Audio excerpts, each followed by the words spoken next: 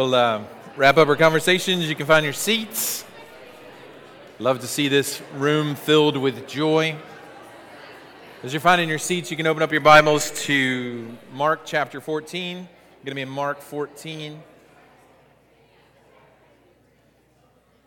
And before we jump in, I just want to connect a few dots that I'm sure maybe are resonating in your heart. But that was a special time of corporate worship. When Amanda was singing the seasons changing, I literally had faith well up in my heart. Like, there was about 2 years ago when this afternoon right after church, we're going to celebrate a meal together. And it's about 2 years ago where we had our first fellowship around the table planned, and then COVID came into the picture, and we had to cancel that. And then to be here a couple of years later and being able to celebrate God's faithfulness in the midst of real loss, in the midst of real confusion, in the midst of real chaos that's going on in the world. It's a wonderful thing. And the scripture from Isaiah 43 came to mind. It says, 43:18 says, "Remember not the former things, nor consider the things of old. Behold, I'm doing a new thing. Now it springs forth. Do you not perceive it? I will make a way in the wilderness and rivers in the desert." And I think, this is a new season where God is doing a new thing. And so there's a sense of faith and anticipation. And then I also look around the room, and I know that there's so many that are still experiencing real heartbreak. And we're going to be talking about coming to the table today. But Psalm 23 also declares this real truth that God prepares a table for us in the presence of our enemies. And so if you are having trouble entering into that joy that we have, just know that there is a feast that God has for you. So we're going to look at that kind of feast as we're in Mark chapter 14. And I want to begin with just a story from my own life. My family and I, we probably in past seasons, we enjoyed watching the Food Network, especially Zoe here on the front row. She likes when I give her a shout out. So So we would gather oftentimes on a Sunday evening, and we would watch shows like the next Food Network Star and Chopped, and watch people get all of their crazy ingredients together. And we really enjoyed it. And I had a show that in particular was probably my favorite. I don't know if the family liked it, but it was called The Best Thing That I've Ever Eaten, or The Best Thing I Ever Ate. Anybody ever seen that show? Yeah, you can kind of imagine the theme, right? So the best thing I ever ate is basically a food personality going to their favorite restaurant, recounting the story of when they sat down and had the best meal that they've ever eaten. So I've often asked myself the question, what is the best thing I've ever eaten? Maybe you could ask yourself the same question, right? And for me, the answer to that question is undoubtedly, I think it was at the beginning of 2010, my wife and I were at Epcot Center, and we were in France. And there's like a restaurant in France, but it's like on top. It's kind of almost like off the radar a little bit. It's a bistro. We had a 4 or a 5-course meal together, and we were able to celebrate together. But what made this meal special was not just the food, which was absolutely amazing, but what made this meal special was the fact that we were at a conference together, and we had just come off of a season where we were in a pretty legalistic environment, to be honest, and we really were needing streams in the desert, like I mentioned. And someone just came up and began to proclaim the good news of the gospel, and it was like water for our parched souls. And so we were able, we were kind of at a point of transition as well, and ultimately it ended up leading us here. But we didn't know what our future held at that moment, but we knew that we wanted grace to be at the center. And then looking back probably 10, 12 years now, that has been our story. He's been so kind to us. So this morning, we're going to look at a meal that changes everything. And we're going to look at the Last Supper that Jesus had with his disciples and how it is meant to change how we interact with each other, and it's meant to change how we interact with the world. And I want to read a quote from an Austrian philosopher. If you know me, that's probably pretty apropos. His name is Ivan Illich, and he says this. He says, Neither revolution nor reformation can ultimately change a society. Rather, you must tell a powerful new tale, one so persuasive that it sweeps away the old myths and becomes the preferred story, one so inclusive that it gathers up bits of our past and our present into a coherent whole, one that even shines some light into the future so that we can take the next step. If you want to change a society, then you have to tell an alternative story. And that's exactly what Jesus gives us in Mark chapter 14, is an alternative story that is meant to change the world. This meal has been celebrated throughout church history, and there's all kinds of thoughts and ideas around it, but at its core, it is a celebration. And so we're going to look at that as we look at Mark chapter 14. We're going to read verses 12 to 25. So if you have your Bibles open and you're able to stand, would you stand with me? And the reason that we stand is just to draw attention to God's word. His words are the most significant and important that will be spoken here today. So Mark chapter 14, verse 12. And on the first day of unleavened bread, when they sacrificed the Passover lamb, his disciples said to him, "Where will you have us go and prepare for you to eat the Passover?" And he sent 2 disciples and said to them, "Go into the city, and a man carrying a jar of water will meet you. Follow him, and wherever he enters, say to the master of the house, 'The teacher says, where is my guest room where I may eat the Passover with my disciples?' And he will show you a large upper room, furnished and ready, and there prepare for us." And the disciples set out and went out into the city, and they found it just as he had told them, and they prepared the Passover. Verse 17. And when it was evening, he came with the 12, and as they were reclining at table and eating, Jesus said, "Truly I say to you, one of you will betray me, one who is eating with me." And they began to be sorrowful and to say to him one after another, "Is it I?"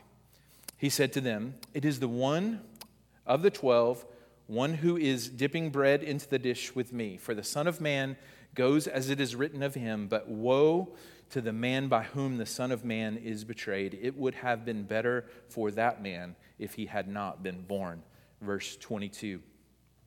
As they were eating, he took the bread, and after blessing it, he broke it and gave it to them and said, "Take, this is my body." And he took a cup, and when he had given thanks, he gave it to them. And when they drank of it, he said to them, "This is my blood of the covenant, which is poured out for many. Truly I say to you, I will not drink again of the fruit of the vine until the day when I drink it new in the kingdom of God." This is the word of the Lord. Thanks be to God. All right, you may be seated. Would you pray with me? Father, so much we want to enter into this moment in history and to hear your story proclaimed loudly over the details of our lives. We all arrive here in different places and in different frames of mind, but your story has the potential to change everything for us and to heal us in the deepest place that we are. I pray that you would join us together around this wonderful story and this wonderful meal. In Jesus' name, amen. So this section of Scripture absolutely centers in on a meal. It's the last meal that Jesus would share with his disciples, and it is full of tension and drama. I mean, Jesus basically drops the little nugget that one of his disciples is going to betray him. There's also just the mystery of where this actual Passover meal is going to be. I mean, Jesus basically just gives them another word of knowledge and says, "Hey, I want you to go find this guy, and I guess you're going to know who this guy is, and he's going to show you an upper room." And so this is actually Jesus' power on full display. But more than that, this is a story, and it contains imagery that is meant to instruct our hearts and change our lives. So I want to give you a big idea that we're going to look at this morning. And it is, on the night that Jesus was betrayed, he gave us a meal in story form to celebrate his salvation, to heal our hearts, and to transform the world. He gave us a meal in story form to celebrate his salvation, to heal our hearts, and to transform the world. So What I want us to get our minds around this morning is the idea. So I know you should have some communion kind of cups around you, and we're going to celebrate this meal together.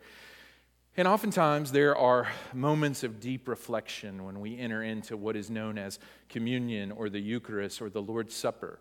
And that is right, and that is real, and that is appropriate as we reflect on his death.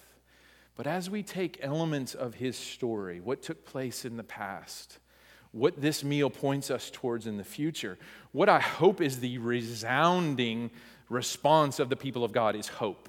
Right? This meal is our hope. This meal is our salvation. This meal is meant to be something that strengthens our hearts and our souls and our relationships together. Both of these celebrations help us to come into the presence of God and acknowledge just where we are without pretense. Right? I mean, you don't have to clean yourself up to come to this table, but also that as we partake of this meal together, that we're actually strengthened. So we're going to look at aspects of Jesus' story in a way that looks back. We're going to look at it in a way that looks forward, in a way that applies it in the present. So first, this is a meal that looks back. This meal takes place on Passover during the week-long celebration of the Feast of Unleavened Bread. Now, both of these celebrations marks God's miraculous salvation of his people from slavery in Egypt under the leadership of Moses, most commonly referred to as the Exodus. Now, before we get too far into the specifics, and we're going to unpack this slowly this morning so that we can hear the story of Jesus loud and clear for our lives, I don't want you to miss the fact that we serve a feasting God, right? We don't have time to go into it, but if you look at Leviticus 23, there are entire weeks that God sets apart for his people to throw a party, right? Celebration is his idea, you know? Oftentimes we can have ideas of God where he's disappointed or dour or sour, but this is a God that loves to celebrate who he is and his love for his people, and that's exactly what's taking place at the Passover and the Feast of Unleavened Bread. So celebration is his idea. So although there are times to fast for the people of God, there are also times to celebrate. And this morning is one of those occasions where we are going to celebrate just who God is for us. So the Feast of Unleavened Bread is a week-long celebration where the people of God were meant to not eat any kind of bread except unleavened bread or bread that was made without yeast or leaven. And this was meant to be a living picture and a living illustration of a couple of things. First of all, God delivered his people from Egypt in such a fast and deliberate way that they really didn't have time to grab food for the journey. So they just basically took bread that hadn't been, filled up with yeast and leaven, and they took it for the journey and they went because God worked so powerfully.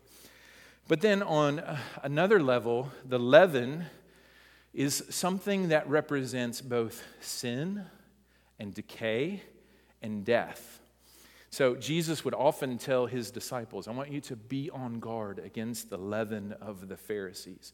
And so what the people of God in the Old Testament would do, they would spend a significant time preparing for the Feast of Unleavened Bread. They were required to get all of the leaven out of their household. So you can imagine, now I don't know exactly what Old Testament living conditions were like, but I'm picturing not carpet. I'm picturing a dirt floor. I'm picturing if they had cupboards, they were supposed to get all of the leaven out. Now, I don't think they had the Container Store. You know what I'm saying?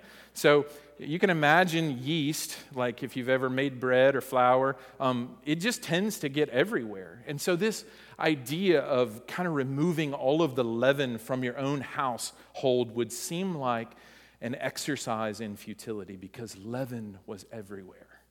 And the lesson that the people of God were meant to understand is that sin is everywhere. And the idea that you could remove it yourself is an impossibility.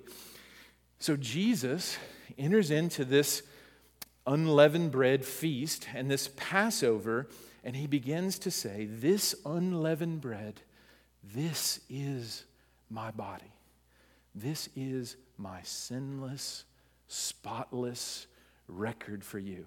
You could not remove the leaven of sin on your own, but here I am to take that on in and of myself. So Jesus is retelling the story of the Passover and the Exodus in such a way that he points to himself. And what he's saying is, receive my sinless body that is broken for you, and take my body and receive all that it is. When Jesus says, take it and eat, he's not just merely saying, hey, I want you to hold out your hands and I want you to put it in your mouth. He's like, I want you to take everything that this meal represents and everything that it's about, and I want you to take it into the depths of who you are. This is a picture of Jesus' sinless life for his people. Now, maybe you've heard the gospel maybe presented like this, that Jesus comes into the world. We kind of have he gives us a blank slate a little bit. You ever heard that illustration? I maybe even have used it here before, where Jesus kind of comes in and he wipes the slate clean, right? Well, what's the problem with that illustration, right? We're going to mess the slate up again, right? The good news of the gospel and what this bread that's broken for us represents is the fact that we no longer have a slate, that Jesus' slate becomes our slate. His perfection is our perfection. And the way that we relate to God is on the basis of his performance and not our own.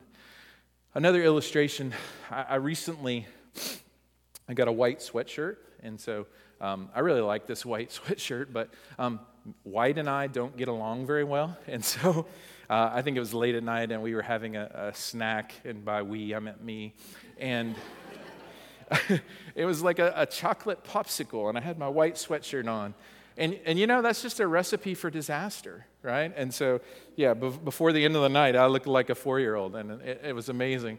And, Jen gets all the stains out of her clothes, and I was like, I'm not sure that this is going to come out. But that's a picture oftentimes of how we view the gospel. Like, that Jesus maybe is our cosmic dry cleaner. Maybe we get dirty and he cleans us up again. But what the gospel teaches us is the fact that he gives us his robes of righteousness. They are pure, they are spotless, they are undefiled, and they are permanent, right? The righteousness that we receive is ours forever. Right? And that's the good news. So when we're taking this meal together, we're talking about his sinless life that was given in exchange for us so that we possess now the righteousness of God. So this is an invitation for us to celebrate. But also this meal represents the fact that Jesus is our Passover lamb. The celebration of the Passover was the celebration of the fact that God used 10 plagues in particular to deliver his people in the Old Testament from the nation of Egypt. And the last plague was basically a warning that the angel of death would come throughout the land of Egypt, and every house that did not have the blood of a spotless lamb applied to the doorposts and the entryway of each house, they would lose their firstborn son and the firstborn of their cattle. So you can imagine this kind of scene. This is what the disciples would have done in this passage. I mean, they would have had to sacrifice, a Passover lamb. You can imagine the Old Testament picture of actually having to put blood on your house, right? I mean, this would make this living illustration something that you would never forget, right? So this is kind of a picture of Jesus becoming our Passover lamb. The good news is that everyone that took refuge under the blood of the lamb was saved. That everyone that finds refuge in what Jesus has done as our Passover lamb, it basically means that judgment will pass over our lives. That there is no condemnation. That there is no guilt in life. There is no fear in death, as the great hymn says. And listen, in the Old Testament, it was all about the quality of the sacrifice and not about the faith that you actually put in the sacrifice, right? So you can imagine that in that moment when the angel of death was going all throughout the nation of Egypt and you heard screams and loud cries as death was everywhere. I mean, there were going to be certain people that had the blood on their life and they were hoping that that was true, right? But the emphasis here is on the quality of the sacrifice, not the quality of our faith. And it's good news, and that's why we need reminders like a meal, because there are times in our lives, and there probably have been times this morning and times this week, when your faith will falter and fail, right? This is to remind us, and the reason we do this often is to remind us that salvation is outside of us, right? It is about His perfection, it is about His salvation, and it is about His work. So, this was a meal that took several hours to accomplish. So Jesus was taking His disciples through the Passover celebration. And this is going to bring me to my next point. This is a meal that looks forward to the new Exodus and a new creation. This entire meal, it looks back to Jesus being our Passover lamb, but it also looks forward in the sense that Jesus is the greater Moses that leads the new exodus of God's people, not from physical bondage of slavery, but from the slavery of sin, death, hell, and the grave, right? This is a meal that looks forward to the salvation of Jesus. Now, at the Passover meal, they would eat bitter herbs to remind them of the bitterness of slavery. So you can imagine, I think they would eat like horseradish or something like that, and it would remind them of just how bitter it was to be enslaved in Egypt. But honestly, you don't have to look that far in your own story. I mean, that's what sin does, right? It promises life, but it ends up in death. It's always bitter. Jesus came to set His people free from the slavery of sin. And I want you to understand this morning. This is not theoretical, right? This is not just a metaphor. He actually came to bring freedom and salvation to His people, right? It was for real sins that He came into the world, and it was for our struggles that He came to set us free. Now, He gives us the power of sons and daughters. He allows us to come around the table. He promises to finish the good work that He has started. Theologically speaking, at least according to the book of Romans, instead of being slaves to sin, now we are slaves to righteousness. He actually comes in and He gives us a new heart and new power and new affections, and He changes us from the inside out. That's why we can celebrate this story, that the work that He begins, that He will certainly finish in our lives, according to the book of Philippians. Now, I don't know if you've seen the movie Shawshank Redemption. If you haven't, that means you don't have TBS at all, because they play it 10 times a week. But if you've not seen this movie, it basically is about the horrors of prison life, but it focuses in on the relationship of prisoners and kind of how they try to find freedom even though they're kind of bound up inside of prison with one another. And there's a character that touches my heart every single time I see the show. And there's an older character named Brooks, and he's a much older man who has spent all of his life in prison only to be paroled, like in his 70s or his 80s. And all he wants to do is to go back into prison so that he can be with his friends and so that he can celebrate. But no, they won't let him stay in prison. And basically the condition they said that he had was that he was institutionalized, right? And I think about that story a lot because a lot of times God's people are institutionalized, right? They've been set free by the power of the Lamb, by the blood that was slain. But instead of magnifying His story, we magnify our sin, we magnify our struggles, we magnify all of the ways that we fail with self-hatred and failure and all of those things. And Jesus wants you to know this morning that this meal declares that you really are free, right? That freedom has come to the people of God. This meal is for our freedom. So the truth is that we can face our sins and our struggles with real optimism and with real faith. Now, scholars are a little bit divided on this point, but I want you to take the point for what it is.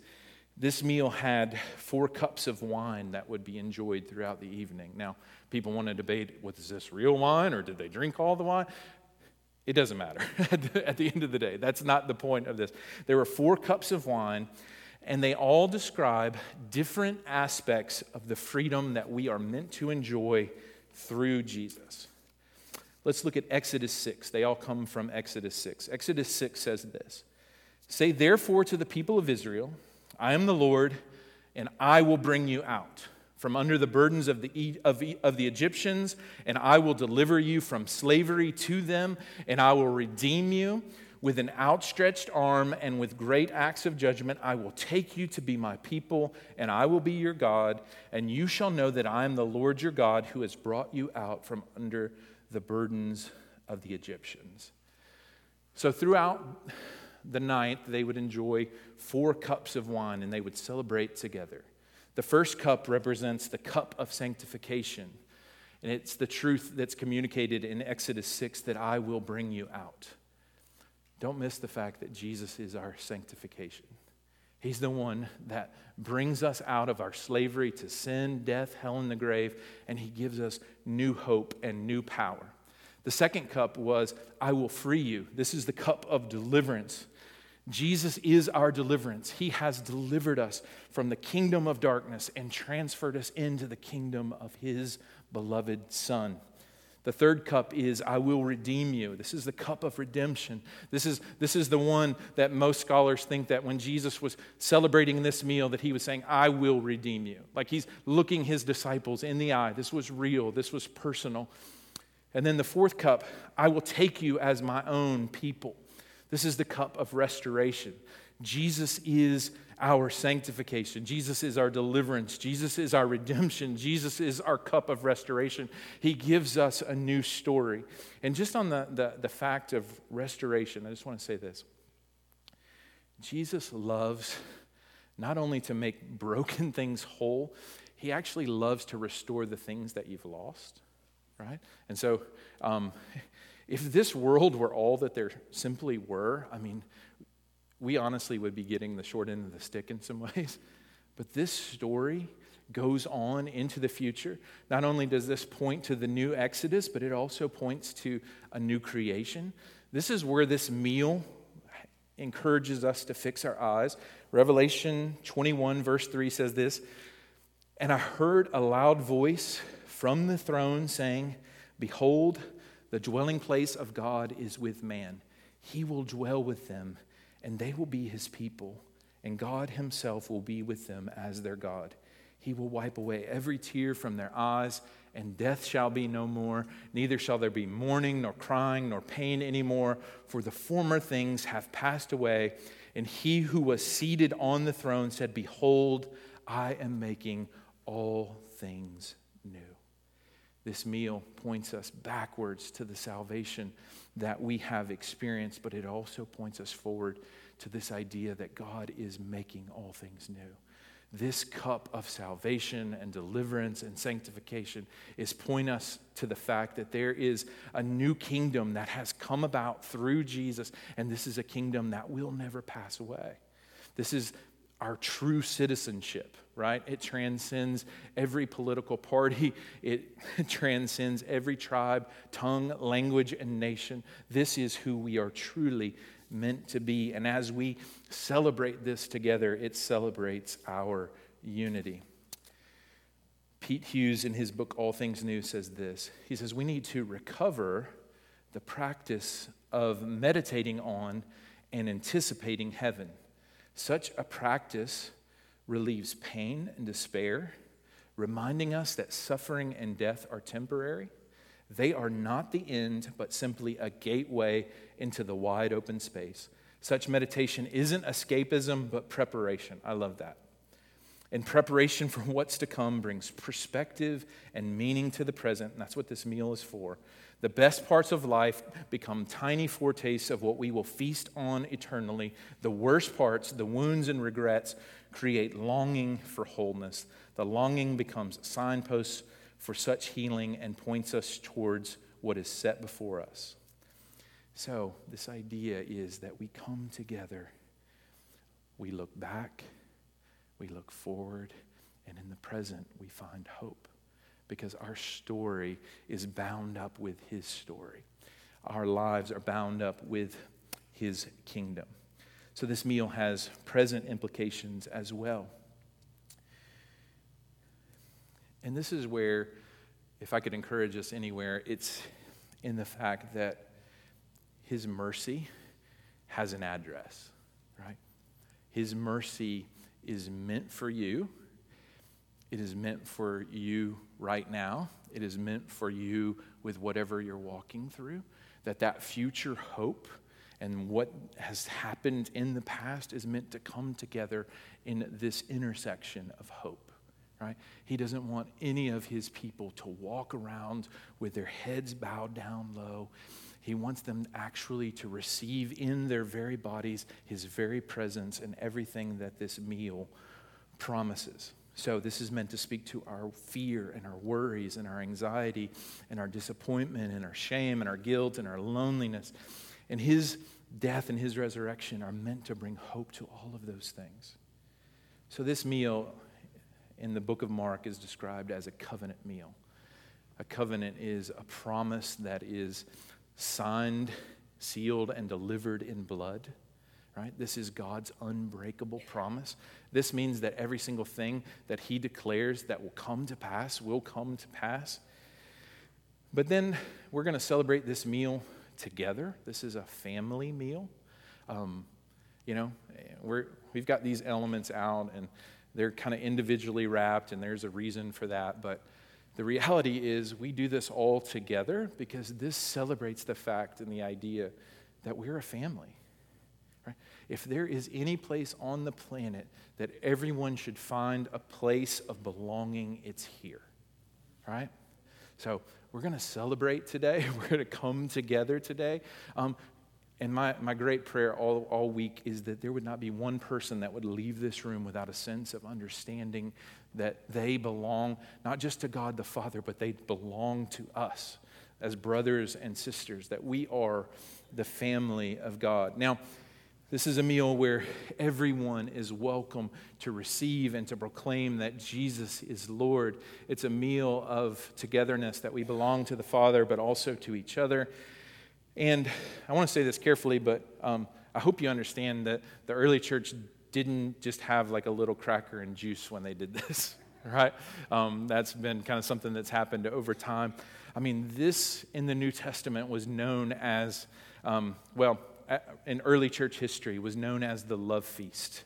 This is where people came around the table with glad and generous hearts, like the book of Acts says. I mean, people weren't taking a little piece of cracker to represent Jesus' body. They were tearing off the loaf so that they knew what grace tasted like. They were lifting the cup, celebrating who Jesus was. They were toasting one another. I mean, that's why you've got people in, Corinthians that were actually getting drunk. I don't know how many of those little things it would take you to get drunk, but it'd take a while. So, the reality is this is meant to be a massive celebration for the people of God. Most of the New Testament, although there are times when people come together like this, most of the New Testament is lived out around the table. Their mission strategy was their homes and their table. So basically, in the New Testament, they didn't have the government to provide for the poor. You know how they cared for the poor? They welcomed them to the Lord's table, right? That's why the gospel spread like wildfire. So this is a meal that we're meant to celebrate. This is how the poor were cared for. So the Lord's table is about enjoying the generosity of God as our Father and living generously under His gaze with one another. I'm going to transition to a time of communion. I'm going to read this quote and then invite the band to come up. Philip Yancey says this. He says, "This table is different. It isn't where sinners find Christ, but where sons and daughters celebrate being found. Maybe someday, instead of solemnly making our way to the table, We should dance for joy. Maybe we should sing every born-again song we know. Maybe we should tell our homecoming stories and laugh like people who no longer fear death. Maybe we should ask if anyone wants seconds and hold our little cups high to toast lost sinners found and dead brothers and sisters alive, right? So, yeah, don't miss the point that there are not times for reflection. But today is not that day, brothers and sisters. Today is the day that we're going to celebrate the fact that Jesus has conquered the grave, that we are brothers and sisters, that God is our fathers, and we have every reason to rejoice, right? All right, so you can go ahead and pull out your elements. I'm going to speak the gospel to specific groups of people. We'll take all of these elements together, but I want you to hear it for your particular struggle. So think in your mind right now, where do I need victory and hope? So if fear is a constant battle, hear this message around the table. His perfect love casts out your fear. So as you take the elements, receive His victory. If your struggle is shame, the Psalms tell us that those that trust in the Lord will never be put to shame. His body was broken for you. His blood was shed for you. If you are struggling with a sense of belonging and you feel like you don't have a place in the world, this table is open for you. Receive this meal as an extension of the love of God the Father, and receive in your very being the fact that all around you are brothers and sisters who want to be a part of your life and encourage you along the way.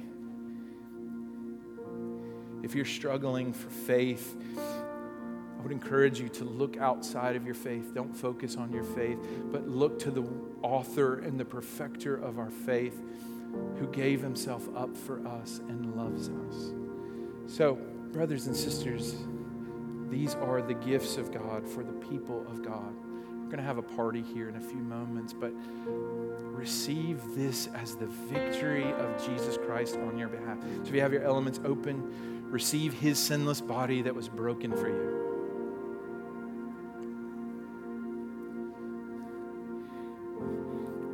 Raise your cups high. Toast the King of Kings and the Lord of Lords, who has brought salvation to His people. His blood forgives all of our sins, past, present, and future. Receive His gifts. Okay, now we're going to celebrate. You can stand up. You can dance.